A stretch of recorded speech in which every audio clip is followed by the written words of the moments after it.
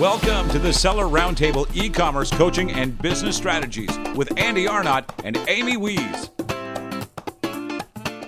But anyway, kind of what, give us the steps leading up to kind of your Kickstarter launch. Well, yeah, sure. I can tell you where I am now. So what I've done is so I came up with this idea about a year ago, and I really cemented it in my head. Okay, I'm going to do this.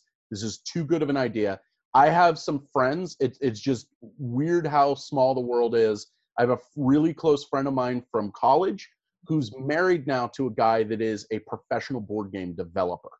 Which is by the way, this is another crazy thing. So there's this trade group called GAMA, okay, and it's the Game Association something of America. Okay, they have about 1,200 members. Every professional board game designer is in this, and there's less than 200 professional board and card game designers in the country. That's 200 people. Okay, and here's the thing also about Kickstarter that people don't realize. The board game section of Kickstarter has done over $1 billion in sales. Okay, now that's a drop in the bucket compared to Amazon. Don't get me wrong, but that's between like 200 people versus how many people are selling on Amazon. And yes, it's a much smaller market, but it's a much bigger pie or a much bigger slice of that pie for each seller. That's part of the reason I like Kickstarter so much. The everyday carry category on Amazon, on Kickstarter, is equally like very lucrative. Small amount of people, big amount of money. How do you check these metrics on Kickstarter? I would listen to a podcast and they said that they actually released that info, but it'll be like over $1 billion, or you know what I mean, stuff like that. And also, a lot of people don't know this. Kickstarter is owned by Amazon. Important to point out. So they do release some metrics, but it is, I believe, still private. Like, it's not part of Amazon, and that like you can look up Amazon's revenue because it's a publicly traded company. It's public information. Kickstarter, it's not, but they do release very detailed numbers. So Got it. And would you say that, there's definitely still a requirement to be a really great copywriter and be able to properly design your Kickstarter page in order to get the most organic reach on Kickstarter? Yes. And how much of your reach would you say is organic versus like when you're going to launch your new card game, which sounds really cool, by the way. When you're doing that, how much of your reach do you feel like you had to reach out and get, like you had to advertise for or reach out in groups and stuff like that, versus people just coming to Kickstarter organically? Well, that's kind of hard to say. One of the problems with Kickstarter, in talking to people that have done Kickstarters, not just my friends, but just, it's funny, you talk about meeting people. So there was a trade show in Ohio a couple months ago, and I put it out like, hey, if anybody needs a pit stop in Altoona, come to my place. You can crash on my couch. I had somebody that had done over $10 million on Kickstarter, just chilling in my house, drinking gin and tonics and eating pizza, and was able to really pick his brain quite a bit. What the suggestion is to not at all rely on Kickstarter for any traffic. Okay, assume zero. So like with a card game, but I want to make this more general. Let me tell you exactly where I'm at. So I came up with an idea about a year ago, about 6 months ago. I was like, I'm going to do this. So what I've been doing since then is building my Instagram. Okay. I genuinely believe that Instagram is the best social media for selling things. Humans are visual creatures. We are naturally predators, where our eyes are on the front of our face. If you know biology, if an animal's eyes are on the front of the face, they're a hunter. Okay. So we want to look at images, okay? So I'm doing this party card game, which I'm looking at the people that are sharing, here's my funny hand from Cards Against Humanity. If you like Cards Against Humanity, you're going to like my game. It's just, I'm the target market. I like Cards Against Humanity. I like my game. So it makes sense to me. I also have another game that I'm going to be working on that's a true crime card game. So, like serial killers and stuff. So people that are following the My Favorite Murder, the Mindhunter Instagram, the Paul Holes Instagram. He's a true crime guy. I'm trying to absorb that into my Instagram and provide value with these people. So like a lot of times, like what I'm doing with like my true crime thing is I put out a serial killer fact every couple days. and it actually gets a lot of really good organic traction that way. I've paid nothing for Instagram. I don't believe in paying for Instagram marketing. So that's what I'm working on right now. And then I've also built some work in with some influencers, and going back to being real lucky with who I went to high school with. A girl that I went to high school with is this is a real job, I promise. She is a professional meme maker. That's her job. She gets paid to do this and has a TV show on Adult Swim. Okay. That's crazy. The world's it's a very weird time to be alive. So I've worked with her, and she's actually going to help me write some cards, and has referenced me to some people that are also going to be able to help me with writing cards, because I'm not a comedian. Okay. So I need funny cards for my card game. I have some, and she was looking through some of them, and she's like, these are cringy. Like, they were pretty bad. I'm embarrassed with some of these things that I wrote down. So having somebody that's actually a professional comedian, and I'm paying her by the card that she writes. So, and then she also is going to do some affiliate stuff for me. But so that's where I'm building my traffic. I think that Instagram's the way to go, and then using her Instagram to leverage will be very, very powerful. I do have a Facebook for it and stuff like that, but for the most part, I'm just going to keep it all Instagram. There's also another website, and you know, I'm talking a lot about card games, but there's social networks. A lot of people don't realize this. They're like, oh, those social networks, that's Facebook. But there's like card game or Board Game Geek, okay? BGG, as the cool kids in the board game community call it, BGG, sup? That's a social media platform for board games, okay? And, you know, if you're doing cat stuff, there's got to be a social media like thing just for cats. That's not Instagram, even though it does seem like Instagram is 90% cats. It's Reddit. That's what it is. Okay. Reddit is insane for cats. And Reddit's insane for like board games and stuff too. Absolutely. Absolutely. And but I would say, like, you know, we were talking about Instagram being like number one. And I would agree with that in most cases, except for like home decor, kitchen, stuff like that. That would definitely be Pinterest. 100%. Exactly. So, Pinterest. you know, so that would be, but it's harder on Pinterest to build an audience in the way that you can interact with people on Instagram. Right. Correct. So it's kind of, you know, it's like, you definitely have to have different,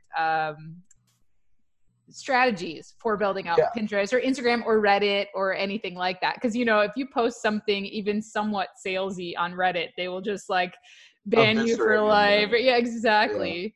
So that's really cool. Yeah. So I've been building those for months, even though I don't even have a product finished. Okay. So what I've done recently is I've hired an art director who has designed the layout of my game. I've started working with some comedians. I also hired a guy that professionally writes card game instructions. Again, I'm finding so many weird jobs I didn't know existed. So there's a guy, and I gave him my card game instruction manual, and he's actually rewriting them to make sense. And him and his wife, and they have a playtesting group. And that's where I'm at right now. So I'm probably going to launch this for the either early next year or by the end of the year. This is not going to be a Christmas delivery. It's way too late. So a lot of people do Kickstarters for like, I think the shortest you can do a Kickstarter is 14 days. And I think the longest you can do is 90 days. There's some like rules on that on different categories, but you have to look it up specifically for what you're doing. And that's what I've been working on, and just going ahead with it. And here's the thing about it. All of this has cost me less than $1,000. Okay. Like, you know, the comedians are all working on writing this stuff. I've given them what I want. I've shown them the cards I've already written, and I'm actually going to pay them. I pay them about $100 a card they write. Okay. And then some residual. So it's, you know, a lot of the money is all in the back end. You know, Cards Against Humanity did like $5 million on Kickstarter, and it's the #1 card game on Amazon. It's the #1 toy on Amazon, I should say. If you look up, it's ranked 1 in toys. Okay. So, I mean, a lot of these people are hoping that I'm that successful because I would owe them a lot of money because they're getting a little bit of a residual from stuff. So, and that's kind of how I'm funding this fairly inexpensively.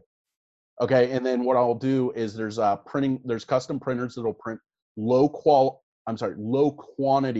amounts of card games. So I can get like 50, and 50 of them will be about $500 or so, about $10 a deck, and then I'm going to get them out to reviewers. Because again, with any niche, cats or board games, there are people whose entire Instagram is just card games, them playing and reviewing card games. There's Twitch streams, there's YouTube, there's what's the new Windows one that everybody, I forget what that one's called, but there's all these streaming people that are just doing board game reviews. It's a huge thing. Yeah, Chris, you made a lot of great points that I want to bring up. Like, one of the things that you mentioned is you kind of talked about how to find your audience, where, one of the most effective ways to do it. Number one, you want to find out where your audience is. In Chris's case, that's on Instagram, but like Amy was saying, if it's a homeware, maybe it's Pinterest. If it's something business related, maybe it's LinkedIn. So the first step is to just do a little bit of research and see where people are talking or sharing or, interacting the most around whatever that niche is. And then once you figure out the social network, then you go in and you start finding out who the influencers are. Like Chris was saying, I like the gratuitous cats. The cats are allowed in the frame at all times. Sometimes Amy get some furry friends. The problem is he wants to sit on my keyboard. That's the problem. That could be an issue. Yeah, no, we are a pro pets podcast, so you can bring your pet onto this podcast. It's completely acceptable. But back to that. So you want to figure out, where your audience is, and then once you're there, that's where you want to deep dive and figure out what they're talking about, who they're talking about, who are the big influencers. And then, as Chris was saying, is interact with those influencers and try to start poaching people away. One of the easy ways to do it is to just, if one of those influencers is posting something that's very relevant to what you're doing, you chime in with a comment that is both helpful or entertaining, but then also is kind of getting your product and name out there. So I think it's also super important if the question is, who is your target market, and your answer is everybody, you've messed something up. Not everybody is your target market, and I keep it simple. My target market is myself very often. So I think that makes it easy for me. But if I wanted to target somebody that wasn't me, you just talk to them. Just, it's easy enough, and to like Amy's point, with like Pinterest, I'm pulling this number out of the top of my head that I had read a little while ago. Like 68% of Pinterest users are women.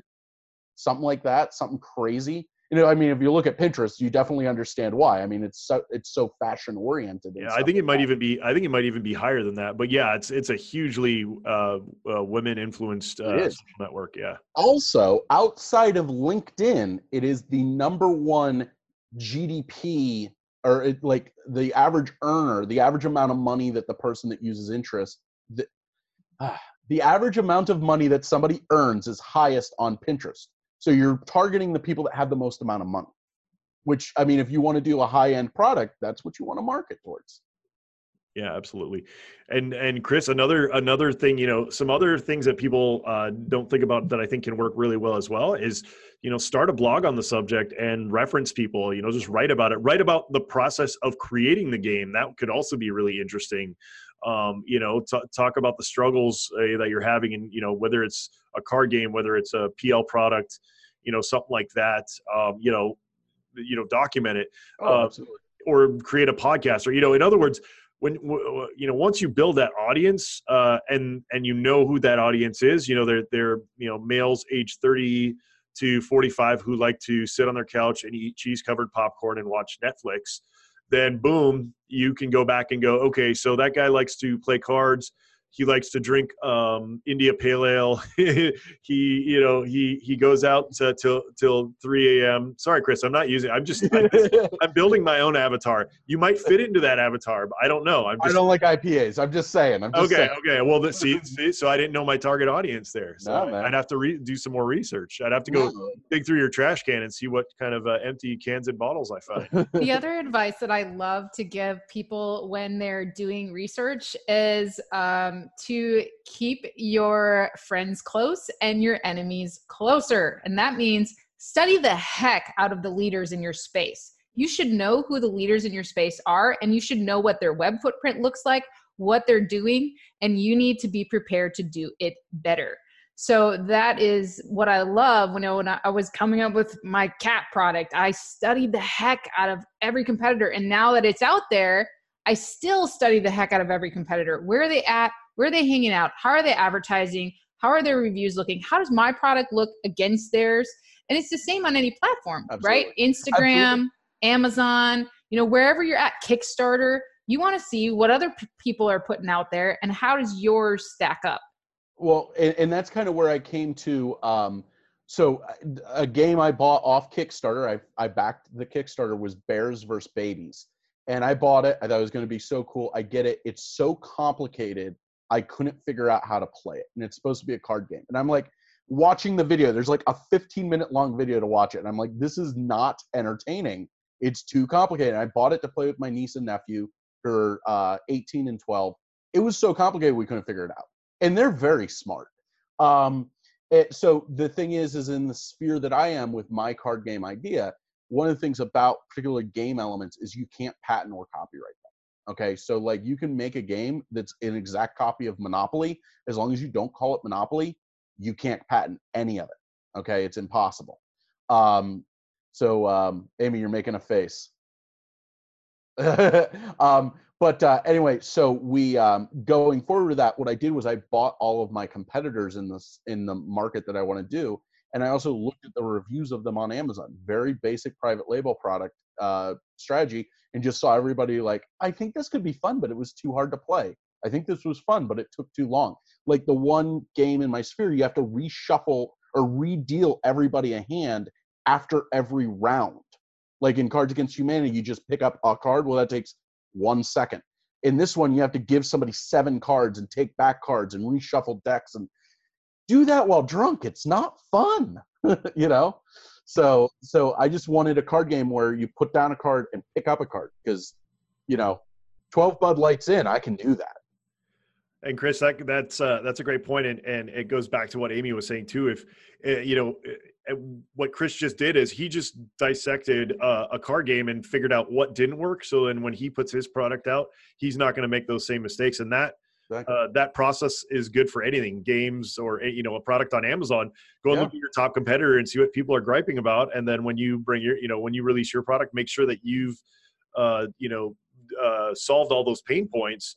And then it's almost impossible for you to not do better than those people because you're now that much ahead in the fact that you're kind of version 2.0 of what they put out, and you kind of addressed all those pain points. So that was a great insight there, Chris and Amy. You get both get credit for that one. Aw, gold stars, 5 stars. So Chris, can you give me some just some like general, like if you were starting out on I know you're doing RA, but you're also kind of, it seems like you're getting more into PL into the PL side, but it doesn't matter for any of them.